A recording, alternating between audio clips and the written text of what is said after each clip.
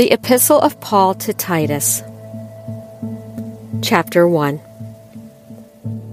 I, Paul, am writing this letter.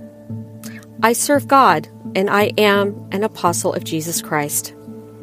God sent me to help His chosen people believe in Christ more and more.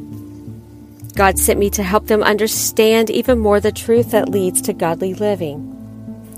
That belief and understanding lead to the hope of eternal life.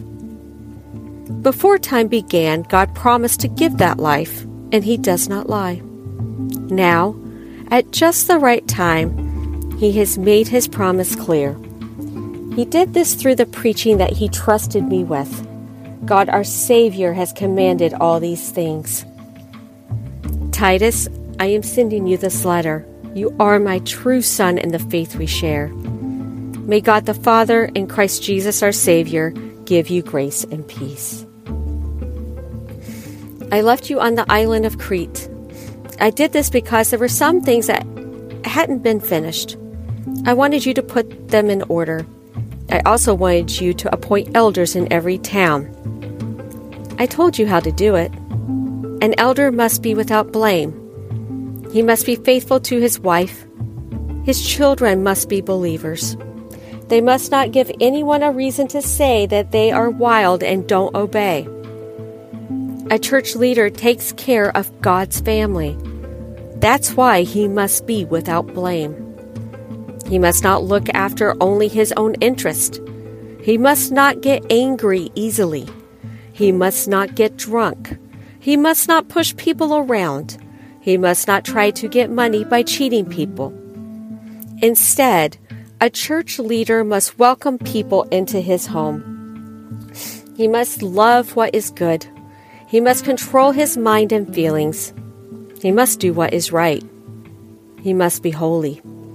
He must control the desires of his body. The message as it has been taught can be trusted. He must hold firmly to it. Then he will be able to use true teaching to comfort others and build them up. He will be able to prove that people who oppose it are wrong. Many people refuse to obey God. All they do is talk about things that mean nothing. They try to fool others. No one does these things more than the circumcision group. They must be stopped. They are making trouble for entire families. They do this by teaching things they shouldn't. They do these things to cheat people. One of Crete's own prophets has a saying. He says, people from Crete are always liars. They are evil beasts. They don't want to work. They live only to eat. This saying is true. So give a strong warning to people who refuse to obey God. Then they will understand the faith correctly. Then they will pay no attention to Jewish stories that aren't true. They won't listen to the mere human commands of people who turn away from the truth. To people who are pure, all things are pure.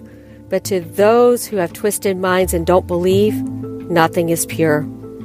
In fact, their minds and their sense of what is right and wrong are twisted.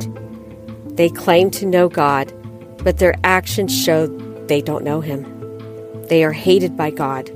They refuse to obey Him. They aren't fit to do anything good.